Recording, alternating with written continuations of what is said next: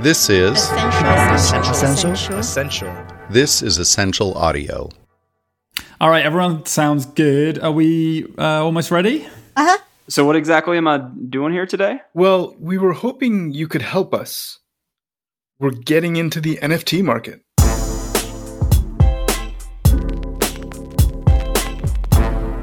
Okay, welcome to the Money Pot, our podcast at Money 2020. So over the last few weeks, you'd have to have had your head in... let's reword this. Okay, how about been on a desert island? Oh, how does Lost at Sea work? Lost at sea. So, over the last few weeks, you have to have been lost at sea to not hear about NFTs. And there are lots of explanations out there. I've invited my friend Rob Wells to join us. Rob used to work at Money 2020, and he's now a photographer. Hey, happy to join, Sanj. And I'm here with Rachel Morrissey, one of our Money 2020 producers. Hi. Our producer, Roland Bodenham. Hello. And one of our video producers, Jonathan Tobias, who is young, which already sets him apart from us in the fact that he's been digitally native pretty much his whole life, and he's also an NFT enthusiast. Thanks, Sanj. Yeah, bit of an enthusiast, mostly just fascinated. So I'm sure the majority of our listeners have found the topic of NFTs almost unavoidable on the news and social media platforms over the last couple of weeks, with some really high-profile events taking place. So instead of just giving you another broad explainer of what is happening, we wanted to do something a little different. Right. So we decided to turn this episode about NFTs into an NFT and document the process in this episode, which is also an NFT. It's very meta. I know. But we will be putting this episode up for sale, and any money we make, we will be sending to charity. So first, we need to start with what an NFT is. NFT stands for non-fungible token. So a fungible token or asset has units that can be readily interchanged, like currency. If you give a $10 bill for something that costs $9, there are units that allow you to take the thing and get the change for $1. Right. But non-fungible assets have unique properties that don't allow for interchange, like the Mona Lisa. I mean, you can't just take her smile and still leave value. By breaking it up, you eliminate the value, and you really upset the Louvre. But in our digital world, there are new digital properties being created every day, and digital files can be easily and endlessly duplicated, making it difficult for creators to verify their ownership or for them to sell, because if anyone can copy them, how do they retain their value? A lot of value hold is through scarcity. And if you can copy endlessly, the only way for digital to retain value is to have proof that it is the original. And that's why NFTs exist. They give proof of ownership of digital assets, which is a pretty huge development, but this didn't just pop up as a solution last month. There's a lot more to the story, which is why we brought our friend and my old colleague Rob Wells onto the show to give us a little history lesson on the technology. Yeah, the idea and the technology has actually been around for a while. In the early days, you had color coins, and that was back in 2013, 2014, where you could assign Satoshis to represent assets on the Bitcoin blockchain. So it functioned in a similar way. And even the idea of the tokenization of art has been around for a while. Moving things a little closer to the present, nowadays most NFTs are created on the Ethereum blockchain. That started in 2017, and the marketplaces all take Ethereum. Although there are some other ones like Tron, Polkadot, and EOS. But whichever blockchain it's on, the point of it is to secure authentication of ownership. That is part of what is driving the boom in NFTs now. I mean, there are a couple of other factors. One is that we seem to be moving to a gig economy. This could be a creator economy too, where there isn't the same middlemen between creators and buyers. And there are many platforms and solutions that are gaining traction in this area, like Patreon or Substack. And authentication has become a real game changer for creators. There have been artists and creatives working in digitally native spaces for as long as there have been the tools to do that. And this finally kind of gives them the ability to create and sell and authenticate their work. But all that doesn't really equate to the massive market cap that's been basically created overnight. While artists and blockchain enthusiasts are showing great Venn diagram overlap, behind the boom is a company called Alchemy, which started in 2017. Alchemy took on creating a way to make managing a creator's connection to the blockchain as a side project. And now it's the company behind all of the NFT marketplaces. So we're going to get into all the markets and what is happening a bit later. Before we get further, Rob, let's talk about how you created your first NFT and became one of the artists selling your photographs that way. So I was on a trip in Brazil, and I had a chance to do a helicopter ride over Christ the Redeemer. So I got an amazing shot right at sunset. It was like absolutely beautiful. One of my favorite photos that I've ever taken. And I decided to use that image to kind of go into the foray of making an NFT. But really, the nature of NFTs is that they're a little bit more artistic and creative than just a simple photo. And they also have to be a little bit more culturally relevant too, especially if you want to sell. So you definitely have to have like a really good hook to go along with the NFT.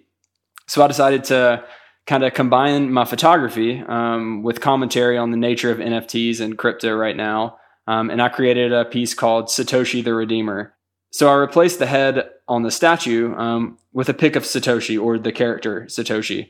And then I put an Ethereum symbol in one hand and a Bitcoin symbol in the other. And then I tokenized it and put it up for sale on OpenSea. So since we're making this an NFT, let's have you walk us through the process. Roland, could we have some planning music, please? Thank you. Okay, so the first step is going to be what's your blockchain of choice? There are a few you can choose from, but Ethereum is the most popular. Right, but there's also Binance and Cardano and Noob. And so if we're going with Ethereum, the next step is going to make sure that we have our wallet set up. Like Coinbase Wallet or MetaMask, or there are dozens of others. Once you have that, you can choose what platform you want to sell the NFT on. Like OpenSea, Rarible, or Mintable. And we are using OpenSea for this one because it's the most popular, and it is the one Rob used for Satoshi the Redeemer. So in these marketplace platforms, you push create, and that allows you to start your collection. Okay, we are there. What do we name it? We need a username. How about moneypot_collections? Okay, and we need a header, so we're going to use the moneypot header or something else. Yeah, that could work. It's just an identifier for the collection. Hey, so we are there. We are ready to put in an NFT. So if this episode is an NFT, how do we make it stand out? How do we make it sell? Well, that's where we got to figure out the hook. A lot of the stuff that makes a big impression on these marketplaces has something that really draws people in. Maybe it's animation, a video, some music, some cool graphics, stuff like that. I think we'll have to come back to that. But in the meantime, let's think first about what NFTs mean in the world of fintech and what impact their rise in popularity will have. Well, an obvious one is that this will increase the public's adoption of crypto in general. I mean, while an NFT isn't a currency, it is still a store of value. And as it grows, the idea that a digital store of value is possible will definitely increase. That can have huge implications for blockchain platforms across the full spectrum of financial services. Blockchains have already gained fans in tracking shipments of everything from tomatoes to cannabis to diamonds. It increases the value of digital goods across all markets, really. You have brands like Burberry who are releasing digital products. Goods that have always relied on that elite factor now have a way to offer verified digital ownership. So when they try to revive inner cities, they often start by attracting artists. I mean, that attracts a lot of attention and money. And then other investments come. And I wonder if this won't have a similar pull. In a way, this all started with gamers and finding value in digital images. Yeah, I have been thinking about that with this episode. Maybe we should add a digital element since so many NFTs are about digital art. Well, like we were talking about before, NFTs really began with the idea of colored coins being attached to specific in real life items. They led to a realization that there was an incredible potential for issuing assets on the blockchain.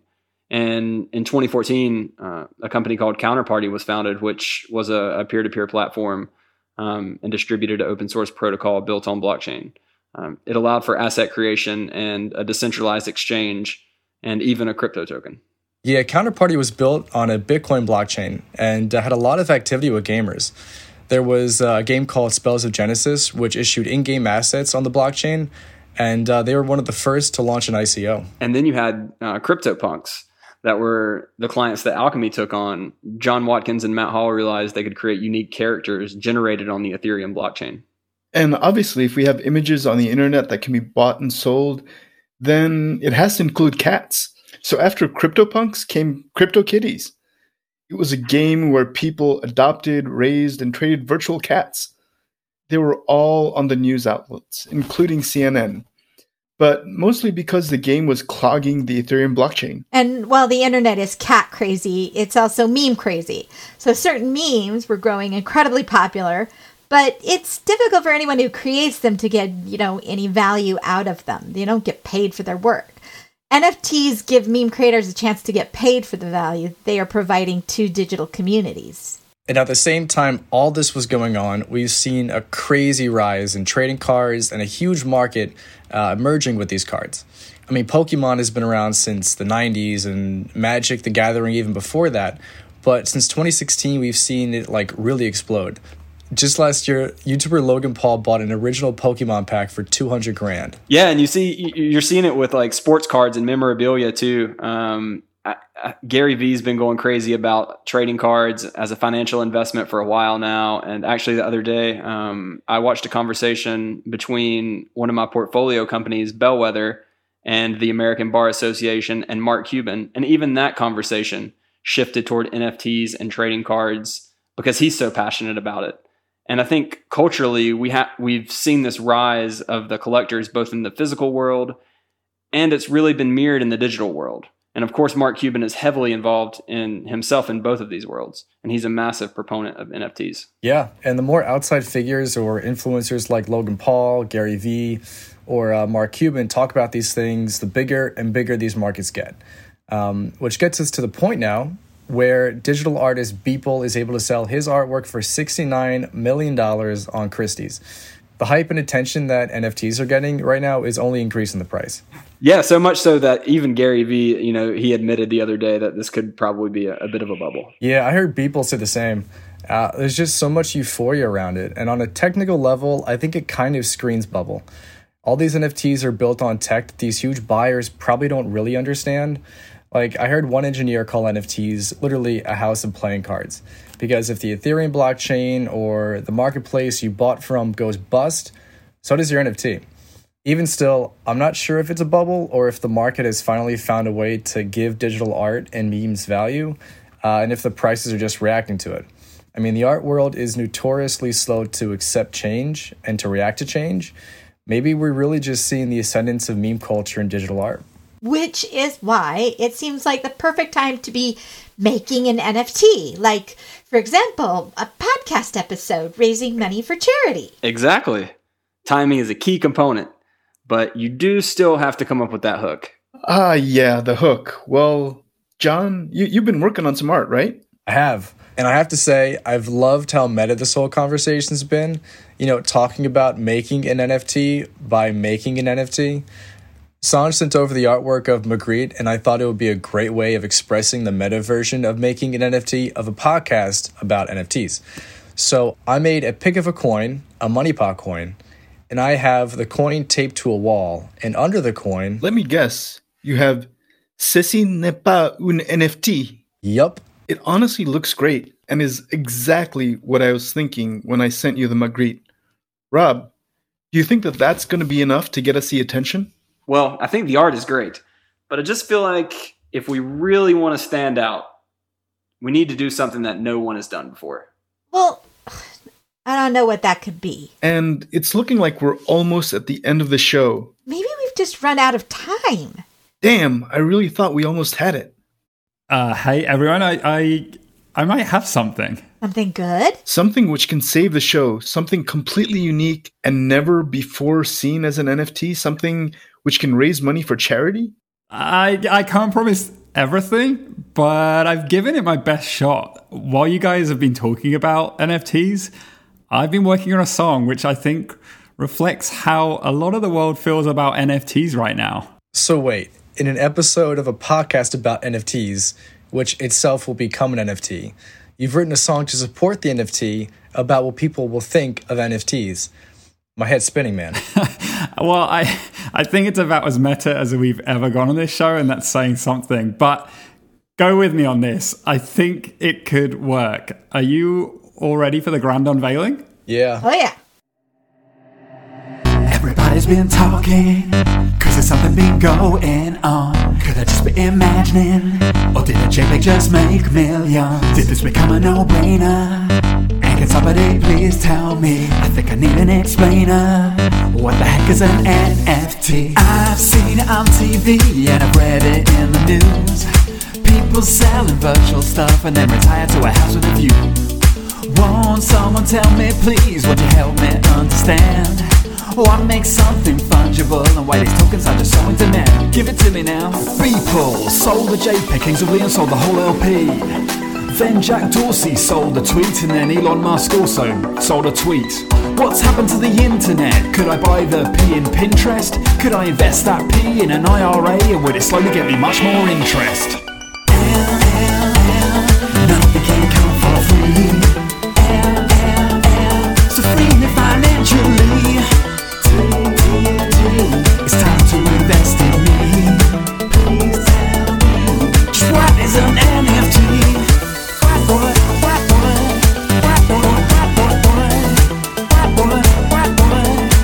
is an NFT?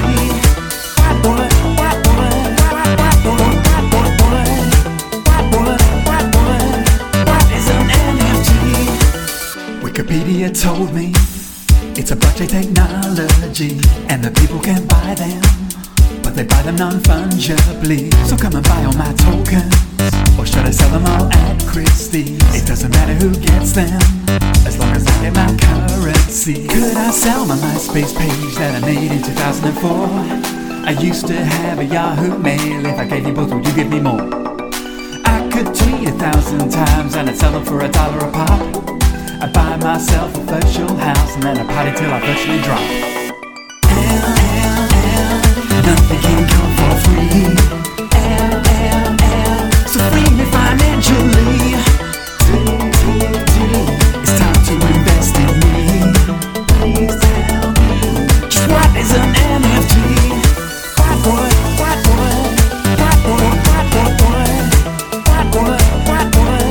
What is an NFT?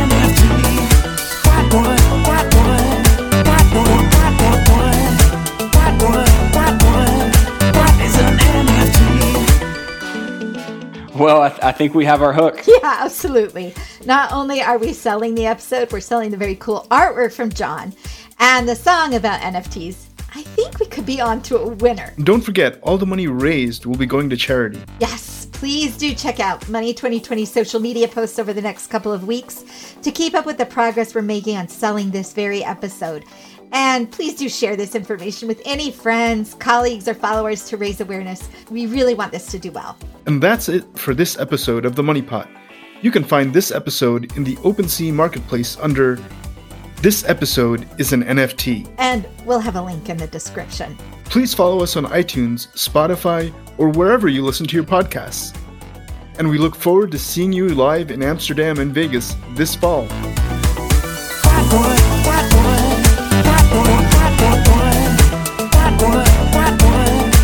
is an NFT?